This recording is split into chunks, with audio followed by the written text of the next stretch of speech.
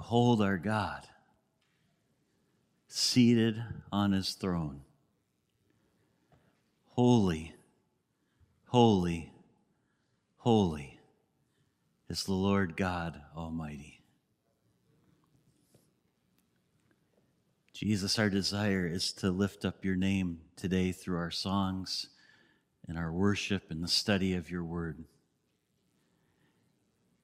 Jesus, we don't want to just be a group of people that plays at church, that just has a nice, organized, friendly fellowship, but is lacking the Spirit of the living God.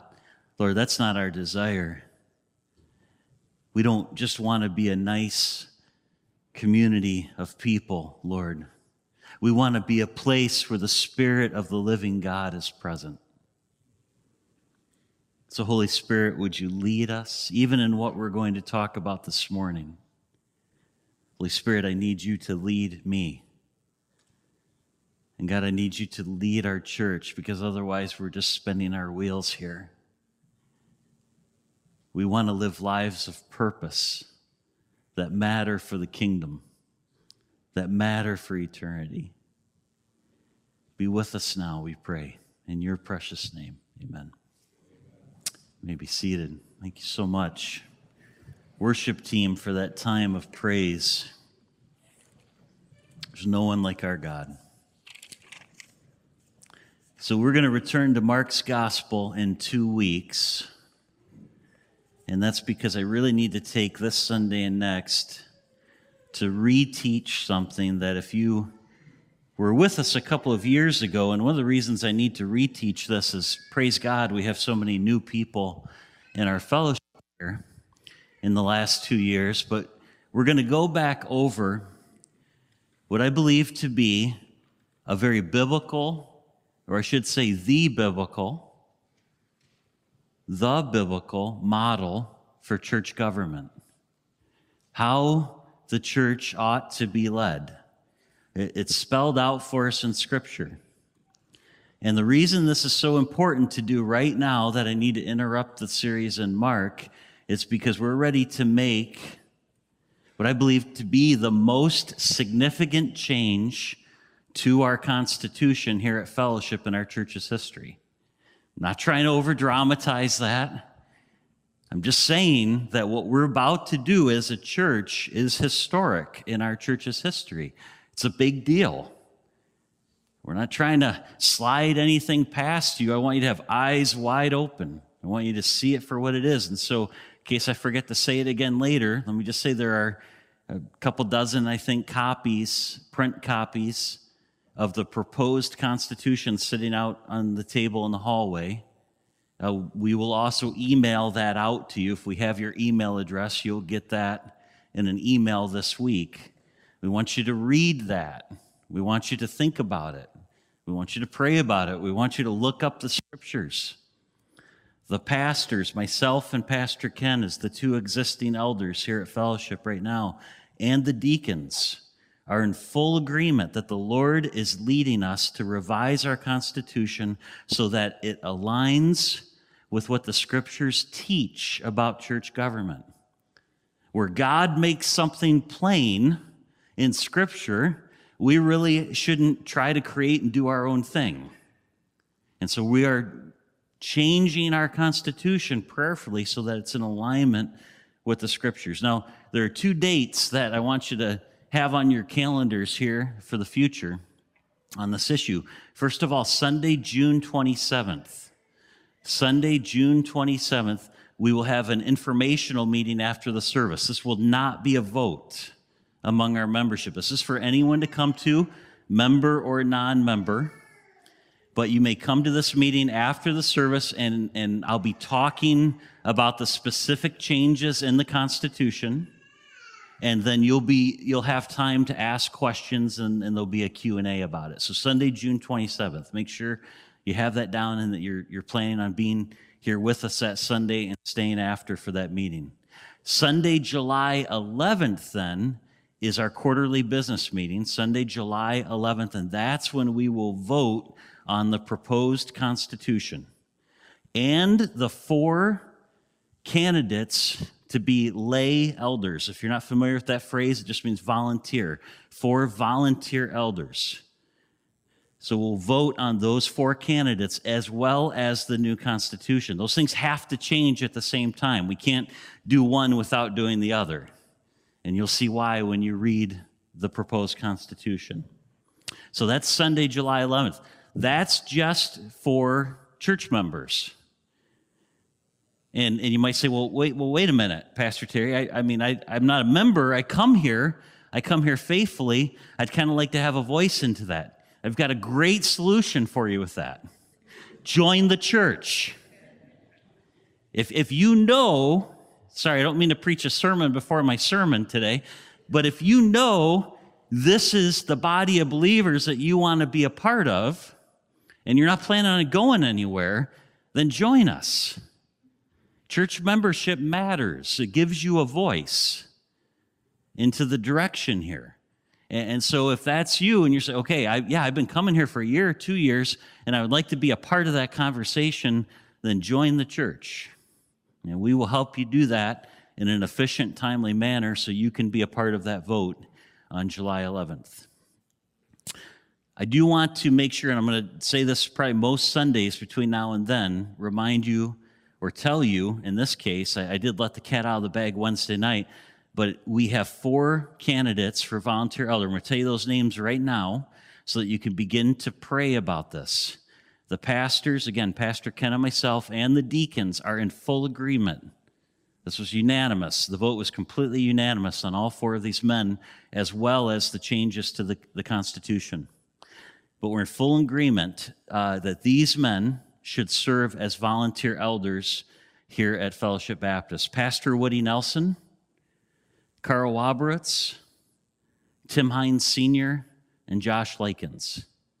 Those are the 4 men that Pastor Ken and myself proposed to the deacons, and that the deacons have affirmed have this call on their lives to be elders here at Fellowship. So jot those names down, be praying about that, be praying for them, and be praying for our church as we move through this. Okay, Acts chapter 6. I'm going to move kind of quickly through this, but this is really, really important, church. I'm going to do more teaching than preaching today. Probably won't need to yell much today, so that's a good thing. But a lot of teaching today. But this is all really important content. So we're going to dive into this. Our first passage here is Acts chapter 6. And what we're really going to focus on today, next Sunday I'm going to focus on elders and who an elder is, what the call of an elder is, what the role of an elder is, what the qualifications of elders are. This week we're really going to focus on deacons. What should deacons be? And so that's kind of we'll talk a little bit about both, but it'll be mostly centered on deacons this morning. So Acts chapter 6, let's read. This is really where this whole idea of a deacon comes into being. Acts 6, verse 1. Now in these days, when the disciples were increasing in number, a complaint by the Hellenists arose against the Hebrews because their widows were being neglected in the daily distribution. And the 12 summoned the full number of the disciples and said, "It is not right that we should give up preaching the word of God to serve tables. Therefore, brothers, pick out from among you 7 men of good repute, full of the Spirit and of wisdom, whom we will appoint to this duty. But we will devote ourselves to prayer and to the ministry of the word." So that's the plan. And then after that, work with me, guys, up here. I'm having issues with this, so if you see me doing this, it means to move the slide.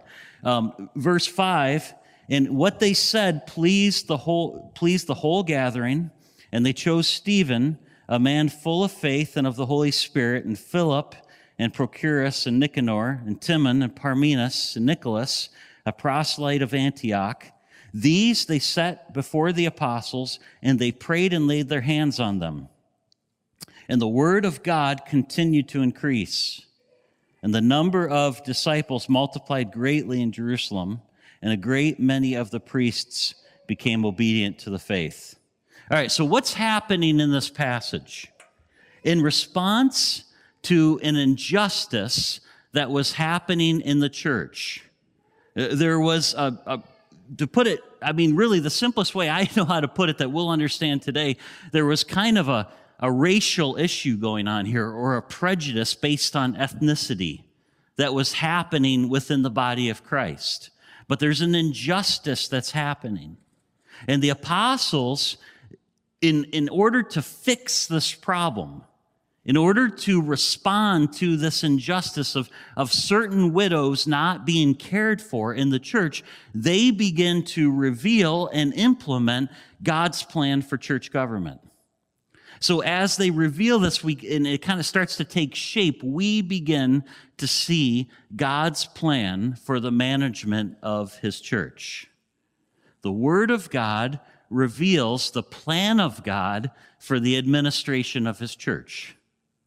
The Word of God reveals the plan of God for the administration of his church. Again, like I said earlier, we don't need to guess at this.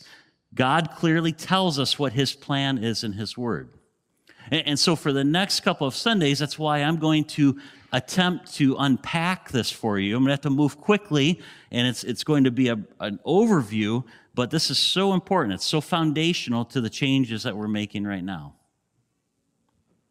It really goes hand in hand with a very important principle that we find in the New Testament about ministry and our call to ministry. And here's that plan. God calls each of us to ministry, but he does not call us all to the same ministry. Let me make sure you have that. As a matter of fact, hey, repeat after me. You can be involved with the teaching this morning. I'll say the first half and then you repeat it. God calls each of us to ministry, but he does not call us all to the same ministry. Wonderfully said. Good job, church. He calls each of us to ministry, but he doesn't call us all to the same ministry.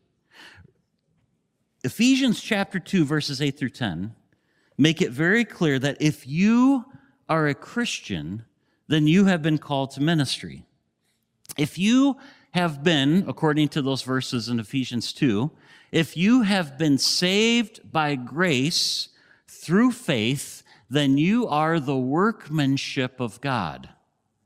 God prepared in advance before the creation of the cosmos. Let this kind of fall on you, the significance of this, the weight of this. Before the creation of the cosmos, God prepared a plan that he had in place for you. The ministries that he wanted you to be a part of. We're all created for good works. But there's a beautiful diversity in these works. We're not all called to do the same things. Some of us are called to preach and teach, and others are called to serve in other ways. And as we go throughout the morning, I'll kind of unpack more and more examples of that. But this is what we clearly see in Acts chapter 6. As God begins to reveal his plan for the administration of his church, there are two very different ways that are shown here, two very different ways for people to serve in this church, in his church, in the context of offices that are created, elder and deacon. We see two primary leadership roles that are created, elders and deacons. Now, neither one are specifically named in Acts chapter 6. That comes later in the New Testament, and we'll dig into some of those passages. But in Acts 6, the apostles are assuming the role of elders in the church, and they appoint other men. If you look at those verses again in Acts 6, they appoint other men as deacons in the church. And in studying the New Testament, we see that though they have different roles and responsibilities, elders and deacons are very different, both elders and deacons are absolutely essential to the well-functioning of the body of Christ. For the body of Christ to fulfill its mission on the earth, the great commission that Jesus gave us to fulfill, both elders and deacons are absolutely essential. Now again, next week we're going to really dig in and look at what is the role of an elder. This morning I just want to examine the office of deacon. And so let's dig into that together. What is a deacon? What is a deacon? What does the word deacon mean? That's probably where we should start. Our English word deacon is taken from the Greek word diakonos. Diakonos means a servant, it means a helper, it means a minister. And so the men here chosen in Acts 6 are not actually called deacons in this passage. If you look through those verses again, you're not going to see them actually called deacon or given the office of deacon, but they are called to a specific role, and that is to be a deacon, to be a servant, to be a helper, to be a minister. Most notably, we see that at the end of verse 2 that's on the screen for you there, where the apostles say to the others, it's not right that we should give up preaching the word of God to, and then they say in the Greek, diakonein, which is a form of the Greek word diakoneo, which means to serve or to minister. It's not right for us to give up the preaching of the word or prayer in order to serve tables. Again, that Greek verb diakoneo is a very common New Testament verb. It means to perform obligations or duties, to render assistance, to serve, to minister. It's a verb that's used many times throughout the New Testament. Jesus uses this verb to describe how we serve him. In John chapter 12, verse 26, whoever serves diakoneo me, is what Jesus is saying in this verse, must follow me. And where I am, my servant also will be. My Father will honor the one who, and then he says it again, diakoneo me, the one who serves me. Peter uses this same verb to describe the way in which we as the body of Christ serve each other. In 1 Peter chapter 4, verses 10 through 11, he writes, each one should use whatever gift he has received to, and then he uses that verb, diakoneo, to serve others, faithfully administering God's grace in its various forms. If anyone speaks, he should do it as one speaking the very words of God. And then Peter writes, if anyone serves, diakoneo, he should do it with the strength that God provides, so that, and look at the reason why we do this, why we serve each other in the body of Christ. This is so important for all of us, whether or not you're called to be an elder or deacon or not. Look at why we serve each other, so that in all things God might be praised through Jesus Christ. To him be the glory and the power forever and ever. Amen. I love what Peter says there. As we serve each other, God is glorified. The body, the church, is built up. It's strengthened. And we all begin to move toward maturity in Christ together, which is the whole goal of what we're doing, by the way. We're not just a social club here.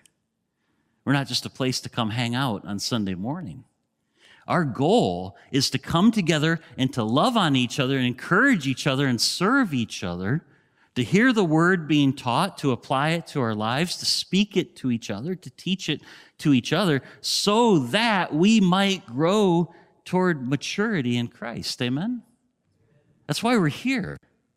It's the very mission that we have as a church, and then prayerfully to reach others, to share the gospel with them, that they might come into relationship with the living God by trusting in what Jesus Christ did for them on the cross to save them, to come into his presence and then to begin to experience abundant life in Christ. The author of Hebrews tells us that God takes note of that type of service. Hebrews chapter 6 and verse 10. It says, God is not unjust. He will not forget your work and the love you have shown him as you have helped, in English, diakoneo in Greek, same word, as you have served, helped, ministered to his people, and continued to help them. So coming back to Acts chapter 6, the noun form of this word is used at the end of verse 4. If you look again in Acts 6 and look at verse 4, you see the noun form of diakoneo used. And it's right here in Acts 6:4. But we will devote ourselves to prayer and to the diakonia, the ministry of the word. Now that's interesting to me. Let me tell you why. This word, diakoneo or diakonia, is used both in relationship to very practical service, helping somebody out, fixing someone's roof, cleaning someone's house, serving here at the church, setting up tables, working in the kitchen, fixing a toilet here at the church, fill in the blank. And you know, that was one of the things. Let me park on that for just a quick sec. That was one of the things that made me first. There have been several things since, but one of the first reasons I fell in love with this body of believers is your heart for service. Would you agree, Pastor Nelson, to that? You're new like me. And you know, I mean, not that either one of us is young, but we're new here, right? One of the things that I first noticed when I would go to our deacon meetings, not to give these guys big heads, but they'd be planning on how to serve someone. They'd be like, well, you know, this person's got a problem with their home, and we're going to go over and we're going to fix their roof. You know, or we're going to go over and build steps in this case. And that would be the case like meeting after meeting. And I thought, this church has got it right. They understand that the purpose of a deacon is to serve in very, very practical ways, to serve the body, to serve needs of the congregation. And I just fell in love with that about this church. So coming back again to verse 4 in Acts chapter 6, we have the diaconia, the ministry of the word. Teaching, preaching, Bible studies, sermons, all of that fits into that, right? It's used, though, also in very practical areas of service, fixing someone's roof, taking care of another need in a home, serving here in the building in the church. So look at the contrast there, though it's not a contrast. I shouldn't say it like that. Look at the complexity of it, the diversity of it. Verse 2, the word is used in the context of serving by distributing food to widows, waiting on tables, cleaning up after a meal.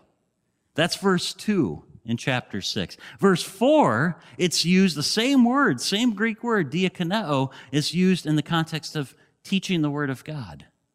Teaching God's word, wiping down a table after people eat. In the body of Christ, one is not more important than the other. I love that about what we have been called into together, church. Everything we do to serve God matters. Amen? I love that.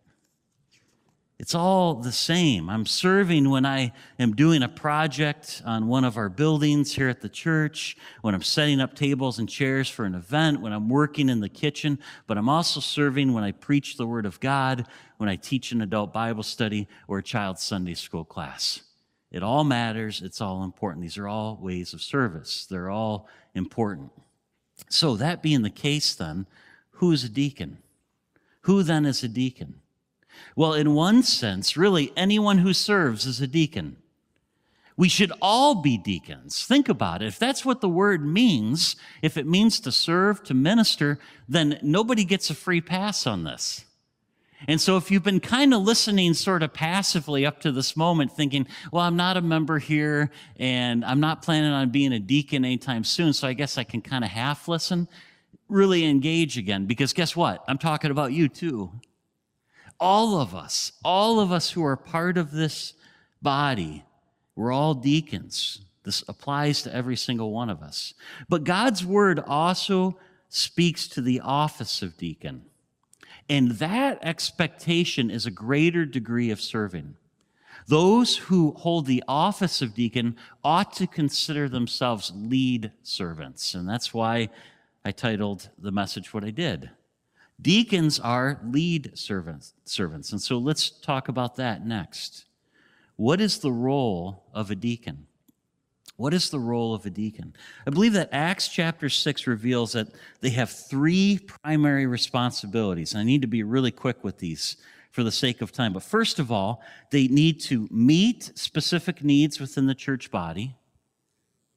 They need to enable the elders of the church to fulfill their responsibilities, and they need to bring unity to the church body. So let me unpack each of those quickly. First of all, the role of a deacon is to meet specific needs within the church body.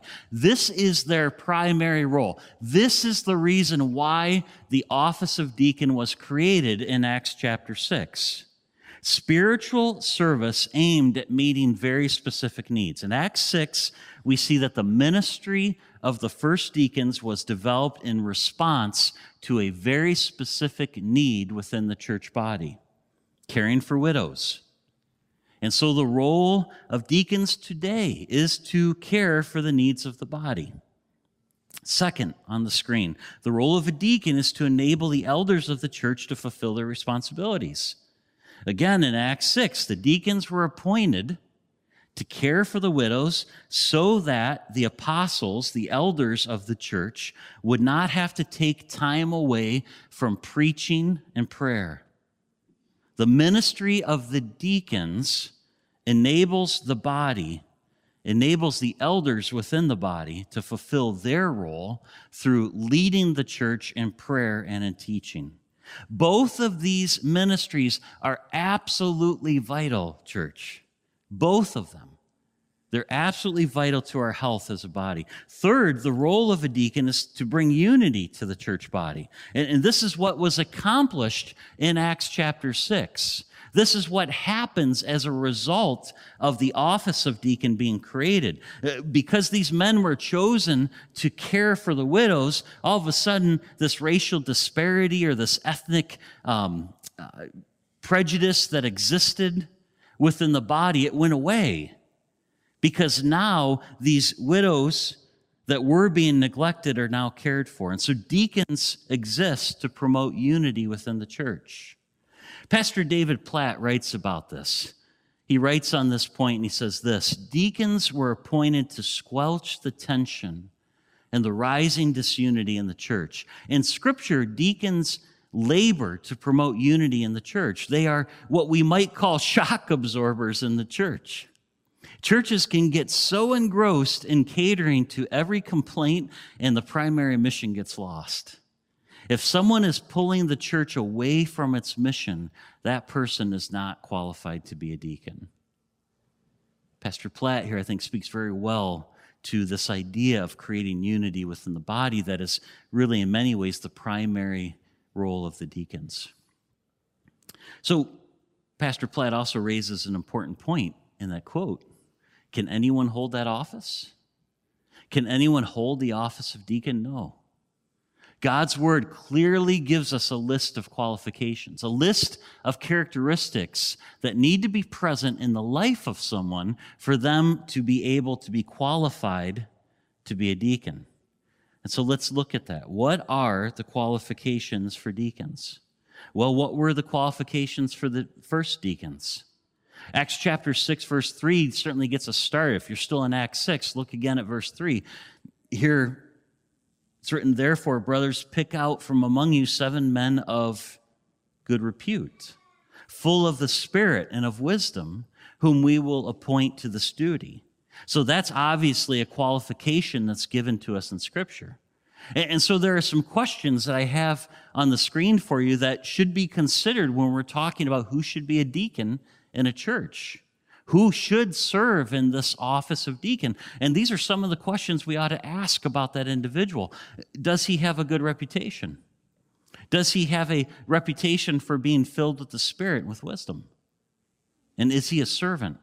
Does he see service as necessary and as part of what it means to follow Christ? And is he happy to accept small tasks? And if the answer to these questions is yes, and this is probably a man who is qualified to be a deacon.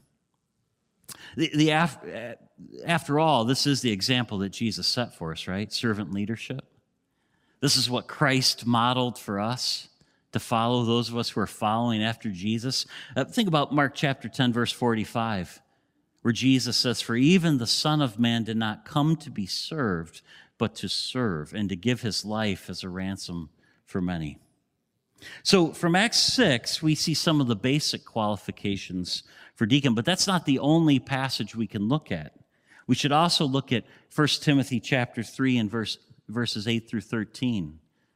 We'll put that on the screen for you. And here Paul writes to Timothy, an elder in the church, a pastor, and he says, hey, when you're looking for deacons, here's what you should look for. So he writes to Timothy and says, deacons likewise are to be men worthy of respect, sincere, not indulging in much wine, not pursuing dishonest gain. They must keep hold of the deep truths of the faith with a clear conscience. They must first be tested. And then if there's nothing against them, let them serve as deacons. In the same way, their wives are to be women worthy of respect, not malicious talkers, but temperate and trustworthy in everything. A deacon must be the husband of but one wife, must manage his children and his household well. Those who have served well gain an excellent standing and great assurance in their faith in Christ Jesus. Now, what I'm about to give you, as far as more questions we should ask of men who we're thinking should serve as deacons, this is not an exhaustive list at all, but here again are some questions that we should think about. Things that as we consider who is ready to be a deacon here at Fellowship, these are some of the ideas and things that we should be asking them and talking about as leadership. Does he have a reputation for keeping his word? Does he speak truth and love? Does he demonstrate pastoral care and self-sacrifice when interacting with others in need? Is he honest in his financial dealings? What is his attitude toward wealth? And does he know the gospel message and have a solid understanding of the Bible? Just a few more questions that we should be thinking about with this.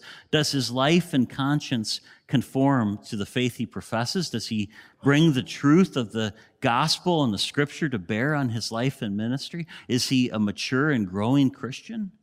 Is he a one-woman man? Is his wife trustworthy and respectable? Is he the spiritual leader of his home? These are all questions and things that we should be thinking about when we're talking about who should serve as deacons here at Fellowship. See, what I would love to get away with in my life, because I've watched this in church ministries prior to coming to Fellowship, I never want to ask the question, well, who can we get to fill a hole? Who can we get to serve as a deacon? Because we need so many deacons, and so we have to find so many men. No, that's not how we should go about that. We should look at who we have in the church who's ready to serve in these offices, who's qualified to serve according to the scriptures, and who has a passion to serve, and that's who we should elevate to that office. I want to wrap up just with this idea. I want to close with this thought. And again, we'll pick this up next week we'll pick it back up next week when we talk about elders and their calling and their role and qualifications. But I want to finish with this idea. Should you seek spiritual leadership? And again, I want to make this abundantly clear. You know, we here at Fellowship, we're what's called a complementarian church. And so what that means is when we go looking for elders and deacons, we believe that the scriptures teach that those roles, those offices within the church should be filled by men. But what I would really hate right now is for all of the ladies to tune out on me and to think, well, this doesn't apply to me. Because it absolutely does. When we're talking about spiritual leadership and should I seek to be a spiritual leader, here's the answer for every single one of us. If you would call yourself a Christ follower in this room, then the answer for every single one of us is yes. Should you seek to be a spiritual leader? Yes, absolutely. Because we need to understand what it means to be a spiritual leader. In one way or another, all of us are spiritual leaders. It matters, I guess, how we define spiritual leadership. And for that, I'm going to throw out a lifeline to Pastor John Piper. And I love his quote here and how Pastor Piper defines spiritual leadership. He says, I define spiritual leadership as knowing where God wants people to be and taking the initiative to use God's methods to get them there in reliance on God's power. Every part of that is so important. Please don't miss anything he just said in that sentence. That's so huge. Spiritual leadership is knowing where God wants people to be, what God's plan for them is, and then taking the initiative, those of us who are engaging in spiritual leadership, taking the initiative to use God's methods to get them in reliance there on God's power. God's methods, God's power, so important. And then he kind of unpacks it even more when he says the answer to where God wants people to be is in a spiritual condition and in a lifestyle that display his glory and honors his name. Therefore, the goal of spiritual leadership is that people come to know God and to glorify him in all that they do. Pastor Piper continues to write, he says, spiritual leadership is aimed not so much at directing people as it is at changing people. That's huge, church. Again, can we move past this idea of we have to have programs, and because we have programs, we have to fill in slots, right? We have to do this, this, and this. It's not about the programs. It's about the people. Amen? It's about the people in this room, and it's about the people that we've yet to reach with the gospel, to see all of us come into maturity in Christ. If a program helps us to get people somewhere, great. If it doesn't, let's just stop doing it and move on to something that does. Because the point is to help people to grow. Spiritual leadership is aimed not so much at directing people, but at changing people. If we would be the kind of leaders we ought to be, we must make it our aim to develop persons rather than dictate plans. You can get people to do what you want, but if they don't change in their hearts, you have not led them spiritually. That's huge too. You've not taken them to where God wants them to be. So here's what I hear Pastor Piper saying, and what I would say to you today in closing is that God may call you to be an elder or deacon here. That's possible. Or he may not call you to an office of spiritual leadership, but please know this: you are exercising spiritual leadership whenever you are used by God to bring about the spiritual transformation, in the life of someone else. And again, what does that look like? It can look any number of ways. It could be sharing faith with a friend and introducing them to Jesus for the first time. It can be talking to a child or to a grandchild, making sure that they get to church. That's spiritual leadership. Making sure that the Bible is spoken into their lives so that they can understand who God is and that God loves them and wants a relationship with them and wants to give them abundant life. That's spiritual leadership, church. It's praying for a coworker. It's contributing to a conversation in a Bible study. These are all ways in which we engage in spiritual leadership as Christ followers. You are exercising spiritual leadership anytime you roll up your sleeves and serve. Anytime you serve other people. I've known so many Christ followers throughout my life that don't realize all the good they are doing for God. I mean, part of me, it makes me a little sad for them in a way. It's like, do you understand how much you're helping your neighbor right now? Or how much your life is an encouragement to someone else? And I'm seeing people around this room. I'm looking at your shadows to me, but I can pretty much make you out. And I'm seeing people around this room who I know you're living lives of love and service. Do that as an act of worship. Live that way because you love Jesus and you want to serve Jesus and you want to improve the life of someone else. Amen? I mean, isn't that what this is all about? Isn't that what our lives should be all about? We serve, we exercise spiritual leadership in so many ways.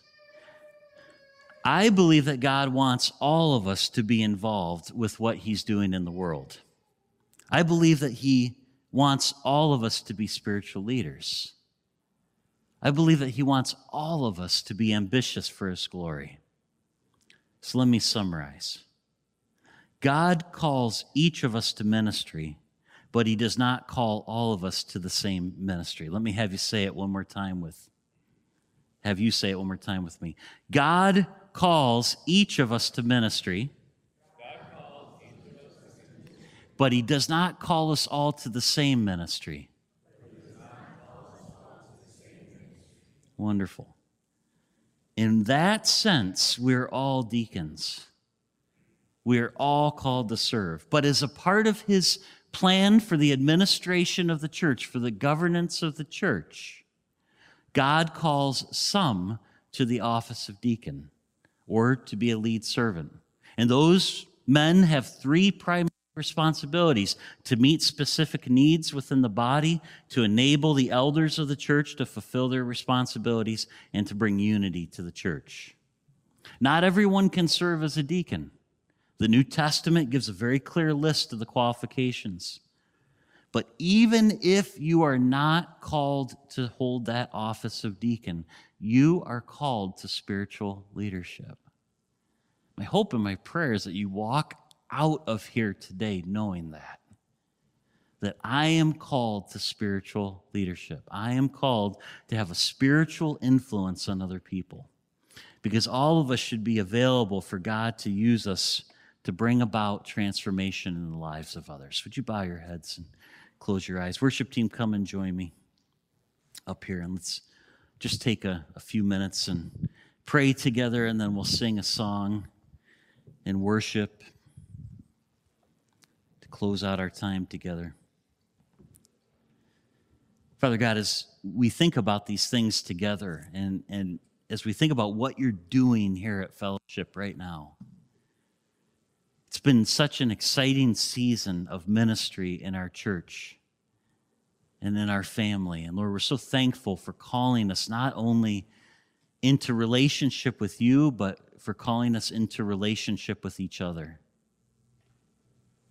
God, my prayer for everyone here today and everyone listening online, those who couldn't make it but they've joined us virtually, or they'll listen to the service throughout the week, my prayer is that everyone who would call this church home, this is their home church, that they would understand that they are called to spiritual leadership. They're called to influence others towards righteousness. Like the book of Hebrews says in chapter 10, let us consider how we might encourage each other, and all the more as we see that day approaching. Lord, we're all called to this. We're all called to be your hands in the lives of other people. But Lord, I also would pray today for our present deacons, those men that I just absolutely love in this body who are lead servants here and who model this for the rest of us. Lord, I pray that you would strengthen them, that you would encourage them. Today, thank you for their service to us. And God, I pray for others that are sitting here right now that would maybe even in this moment have a gentle pull on their heart from the Holy Spirit, that they would consider serving in that way. Lord, my prayer is that as we bring what we do here at Fellowship in alignment with what your word teaches, having elders and deacons as you have commanded us to do, God, I just pray, Lord, that you would go with us, that you would walk with us, that you would bless us, and that the very thing that we see at the end of the passage in Acts chapter 6, that because of that, the church exploded. Because of the willingness to be obedient to the scriptures, the church grew. There's a great harvest that comes next. Lord, that's my prayer for Fellowship. Not because we care about numbers or having a big church, but because we want to see more people know who you are, Jesus. We want to see more people come into your presence and to know the love of God in their lives, to embrace the gospel, to trust in you alone for their salvation, that they might come into living an abundant life and to walk with you and to have their eternity secured, to be sealed with the Holy Spirit for the life to come. That's our desire as a church, Lord. God, would you lead us? Help us. Help us to be patient. Help us to walk slowly when needed. But Lord, help us to follow you closely. And we pray this in Jesus' name. Amen.